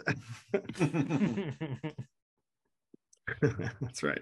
Yeah. All right. So that's the 10 and 5 team, and that's, I think, a logical progression from your first game. So you've done the 10 order pool. You've tried this is me getting to play with big fun pieces. I've got a good idea of like what the roles are now. I'm going to start to go wider and divide up my combat groups. And so then this is where we start to get into task forcing. And Owen and I have both played armies in the past like this. My Toho army fell into this category. You very often took your Haqqislam army in this category. And this is called independent teams.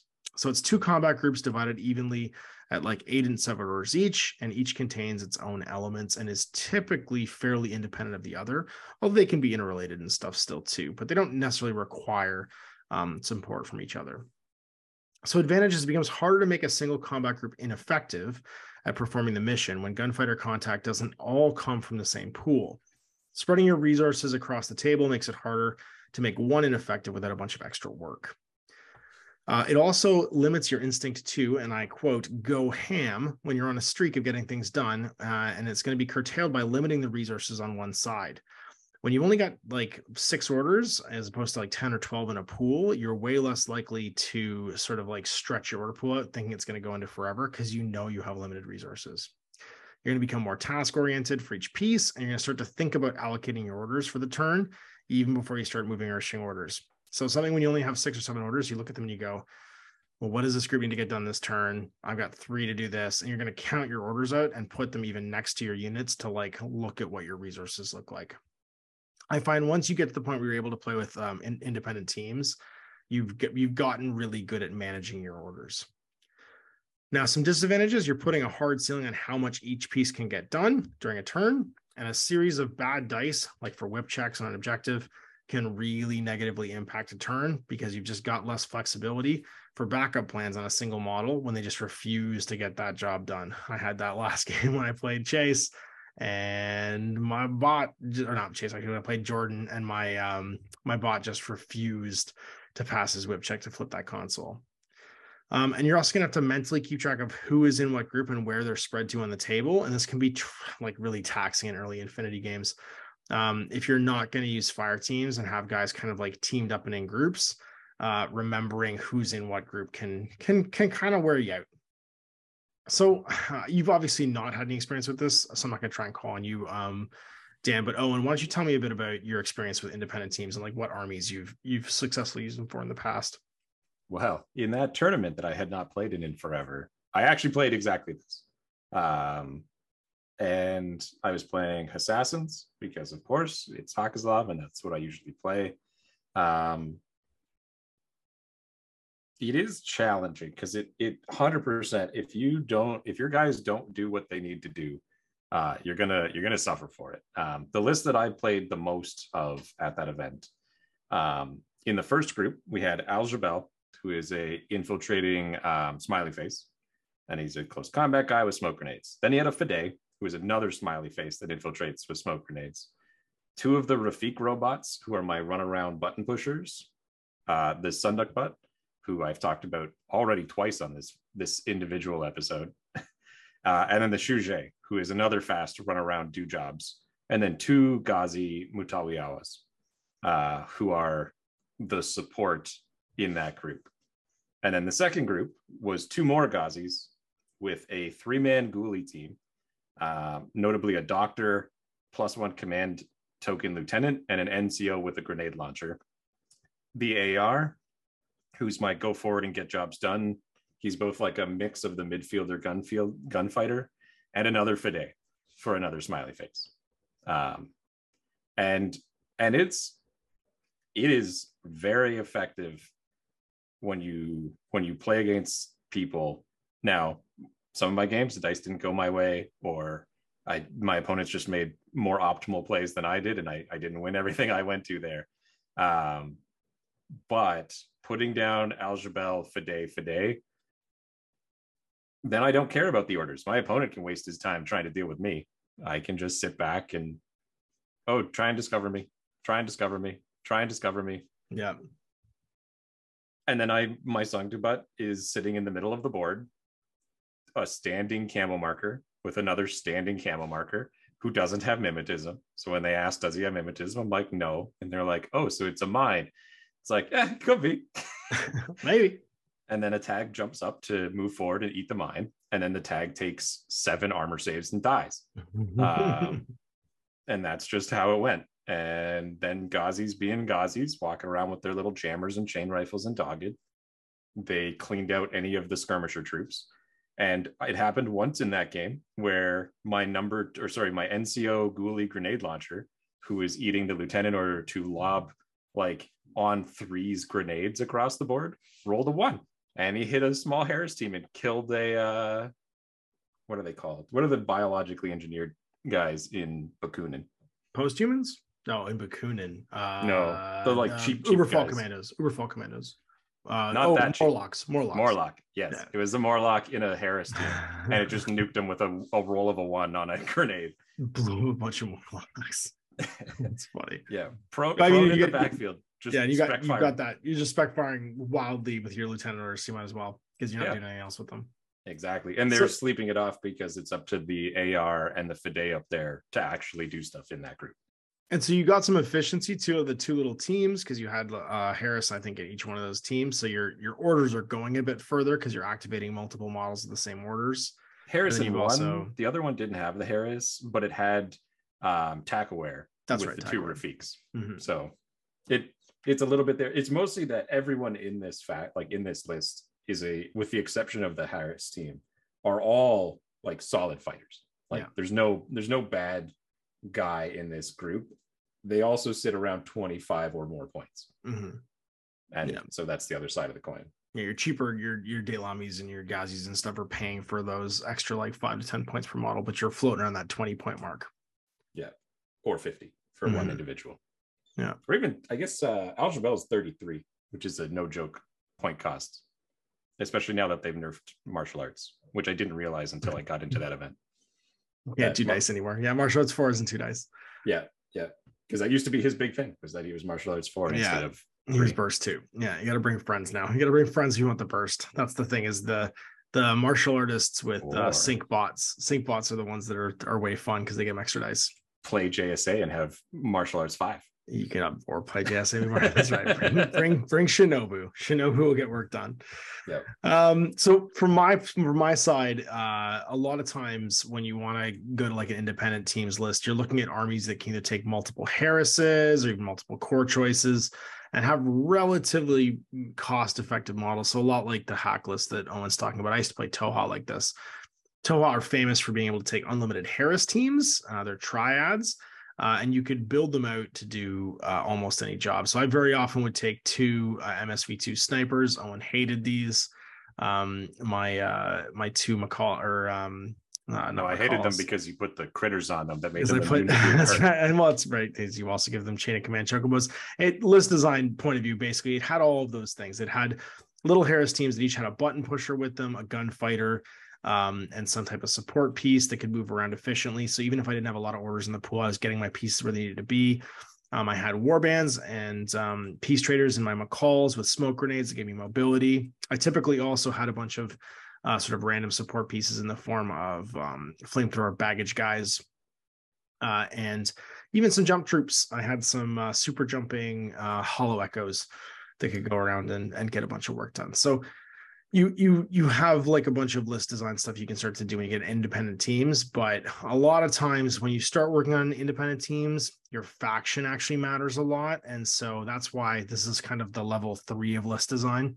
When you're playing factions like Toha, JSA, Ariadna, a lot of the N2A armies actually have access to like multiple Harrises and some sort of neat, like little smaller independent mid-range piece Aleph teams. plays a lot of this too. And Aleph can do it actually quite well as well. Yeah. OSSS can do it quite well.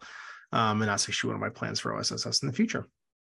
And so I came up with some example lists here in the document. I'm not going to spend too much time on them, but there's like an example here for each one. So this was more for people downloading this later on. If you're not listening to the podcast, you can kind of get an idea what I'm talking about here. So my limited insertion one, it's got sizable hitting pieces. There's an Asura Lieutenant with a multi-rifle, a Proxy Mark III with an AP Spitfires, gunfighters, a Rudra, which is a K1 marksman gunfighter, some button pushers in the form of like a Proxy Mark II hacker, can infiltrate and part body, Trisha N33, who's a support piece with a Udbot, so she can put the arms and legs back on the Rudra. Andromeda is a button pusher. She's also kind of a cool midfield piece. The Daleth, which is a button pusher. It's the new combi rifle toolbox bot, and then some support pieces in the form of like a Lamed, a Probot hacker with Evo, and a Probot just support piece deactivator too. So you've got lots of orders pushing forward your button pushers and your hit pieces to go and do work. Sorry, go ahead. I really feel like if you're going outside the 10 orders like main group, you really need to start taking advantage of the teams or whatever they're called. Yeah, the efficiency of like teams, fire teams. Yeah. Yep, definitely.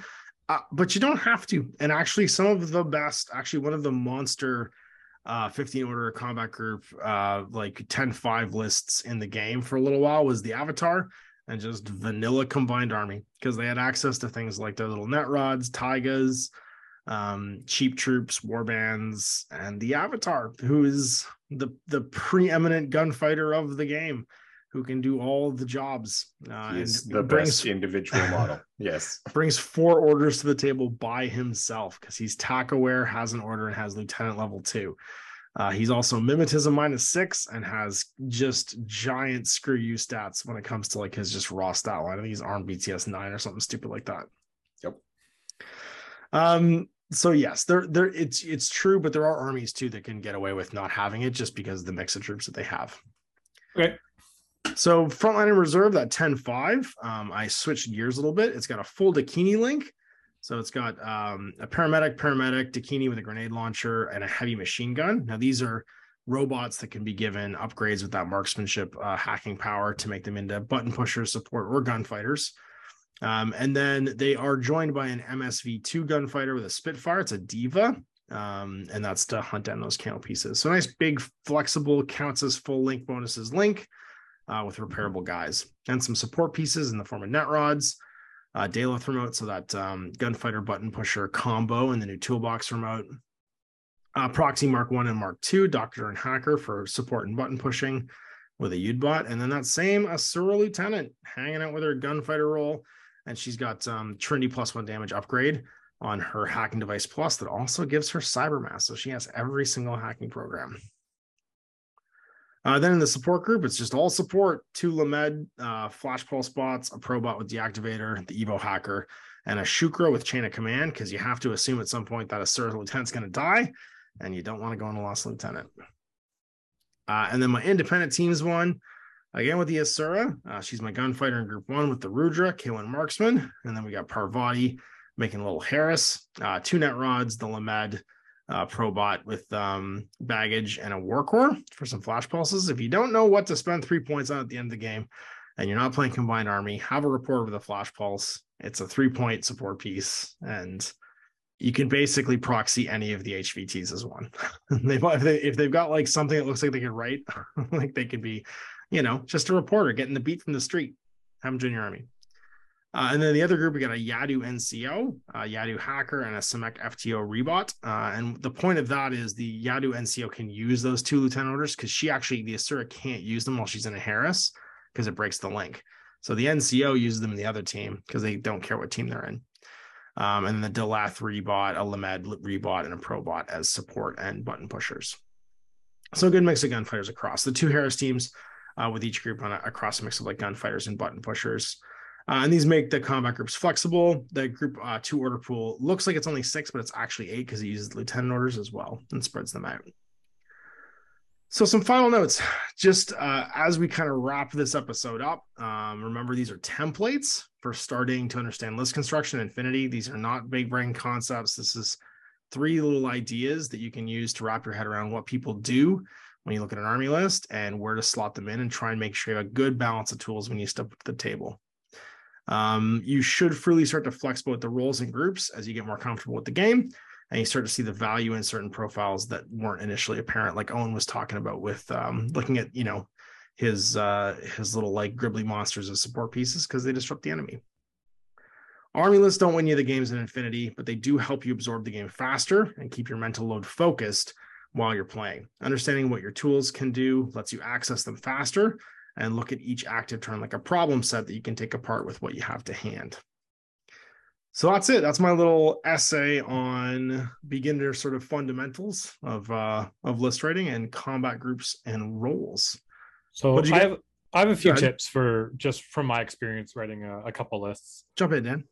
One is if you can print off your list, use the ability, because there's a lot of special rules which are not hard to look up, but they're hard to look up and see which rules you have on each model as you're going through in the app. There's just a lot of information. It's really hard to parse that. So if you have something printed out where you can like look quickly and we're like, wait, which model had that again? Instead of like click, it does do a quick ref for you too of all your weapons and profiles at the second page of the list, which is awesome. Speeds up play, but also you don't forget about, your blue coat having the ability to deal with camo markers effectively. and then having a much poorer experience playing than you otherwise would. And then I had one other thing. But yeah, just what I mentioned before, start with just the one combat group. If it's your first game, you can try, but it's you can get confused really fast with all the different orders. And so it's just having to keep track of everything else with all the other rules as well. It's a bit overwhelming. And it's fine, but it's just it almost takes away from the gameplay because it feels like you're doing so much just upkeep and just it feels like you're not playing a game. It's like you're taking a test. You're trying to figure out who should do what. Yeah, you're trying to figure out who should do what as opposed to just trying to solve the problem.